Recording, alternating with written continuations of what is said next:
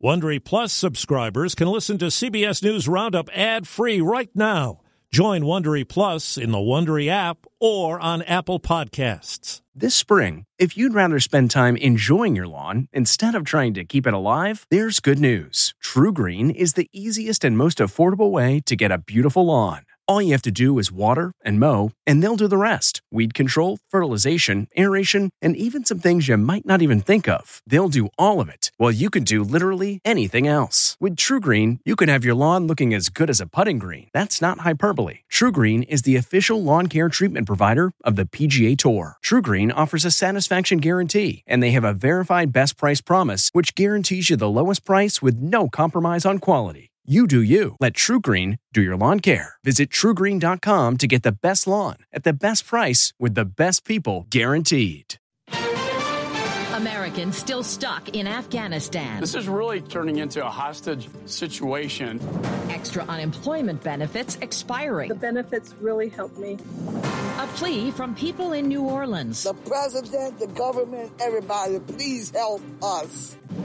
Good morning. I'm Deborah Rodriguez with the CBS World News Roundup. The Taliban says it has now taken full control of Afghanistan, capturing the last major province, Panjshir, just north of Kabul. It comes as hundreds of Americans and others with U.S. visas are still stuck trying to get out. Correspondent Charlie D'Agata is in Doha, Qatar. Satellite photos of the airport in Mazar-e-Sharif, north of Kabul, show 6 passenger planes on the runway. Among 1,000 or so people trying to leave on those planes are dozens of American citizens. All the Taliban would tell us is they're looking into it. Senior Republican Foreign Affairs Committee member Michael McCall accused the group of holding Americans hostage. 6 airplanes with American citizens on them as I speak, also with these interpreters, and the Taliban is holding them hostage for demands. The state has cleared these flights, and the Taliban will not let them leave the airport. Fighting has been raging in the Panjshir Valley north of Kabul. After surrounding the region, the Taliban intensified fighting over the weekend and have now raised their flag in an apparent sign of victory. Expanded federal unemployment benefits expired today in this country. They gave me peace of mind. I didn't have to worry about that.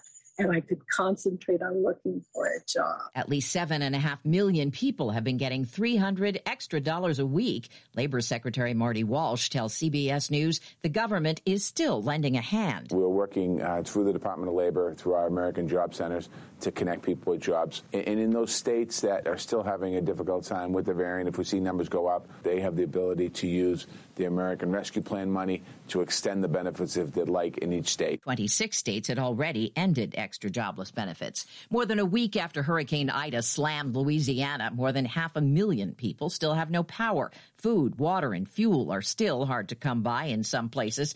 An investigation is underway in conditions at a warehouse where hundreds of nursing home residents were taken during the storm. Several died. CBS's Jesse Mitchell is outside. They were hungry, they were thirsty, crying for, out. They was in pain. Nurse Natalie Henderson rode out the hurricane inside a warehouse here in Independence, Louisiana, where hundreds of nursing home residents were packed in just before Ida hit. Patients on mattresses on the floor with no social distancing. Health officials were told the residents were not being fed or changed. The whole place is reeking of urine and feces. They're begging for water. Some residents in some of the hardest hit Louisiana towns have given up.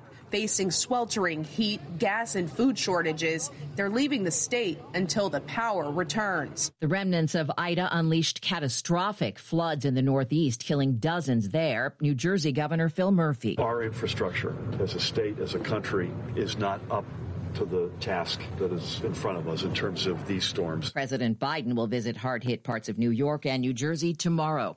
The CDC says the country as a whole is now averaging more than 150,000 new COVID cases a day. But it hasn't stopped many people from traveling this Labor Day weekend. Correspondent Errol Barnett is at Reagan International Airport. The TSA is reporting that more than 3.5 million travelers passed through airports on Friday and Saturday alone. That is more than twice as many than last year. It is, though, still fewer holiday weekend flights than before the pandemic. One travel data company says the best time to travel today is before 11 a.m. and the worst time is between 1 p.m. and 5 p.m. this evening. COVID cases are rising in states where schools opened earliest. CBS's Lisa Mateo looks at the numbers. A new study says at least 1,000 schools across 35 states have shut their doors to in-person learning since the beginning of the school year. Burbio, a New York-based service that tracks K-12 reopening trends, says many have closed from 1 day to several weeks, with most switching back to remote or hybrid learning. Police in North Lakeland, Florida, say a former Marine who served in Iraq and Afghanistan was wearing full body armor when he allegedly shot and killed 4 people, including a mother cradling her 3-month-old baby. An 11-year-old girl was wounded several times. Polk County Sheriff Grady Judge says James Riley was then wounded in a shootout with officers. His girlfriend said he made 0 statements about being violent to those people. It simply appears that he just happened to be the unlucky one mowing the yard, and that's where Brian stopped. Officials in Houston say firefighters found 4 people shot to death, 2 of them children, after they put out a house fire there. Police Chief Troy Finner. I'm angry when anybody loses their life in our city to violence, but especially angry when it's small kids. They hadn't even lived their lives. He calls it an act of domestic violence and says they're looking for a suspect. Divers in the Gulf of Mexico have gotten to the bottom of a miles-long oil spill that surfaced and spread just south of Port Fortune, Louisiana, after Hurricane Ida. They've identified a 1-foot diameter pipeline that broke open after it was displaced from a trench on the ocean floor.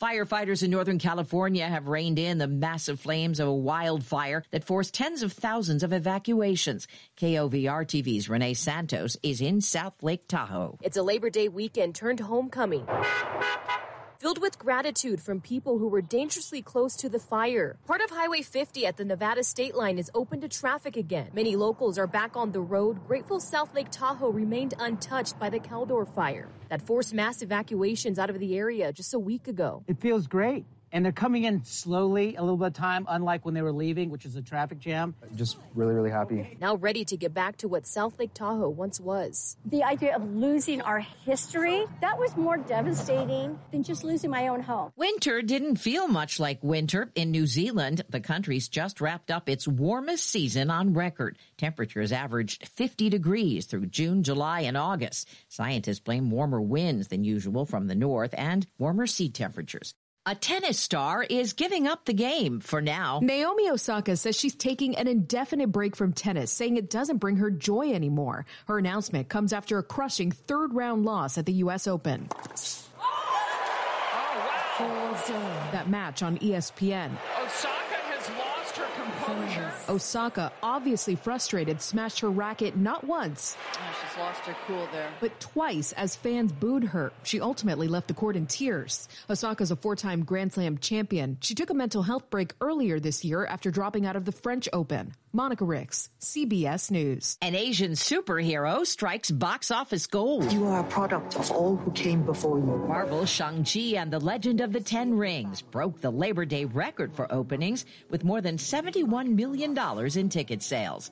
And that's the World News Roundup for Labor Day Monday, September 6th. I'm Deborah Rodriguez, CBS News. If you like CBS News Roundup, you can listen early and ad-free right now by joining Wondery Plus in the Wondery app or on Apple Podcasts. Prime members can listen ad-free on Amazon Music. Before you go, tell us about yourself by filling out a short survey at Wondery.com/survey.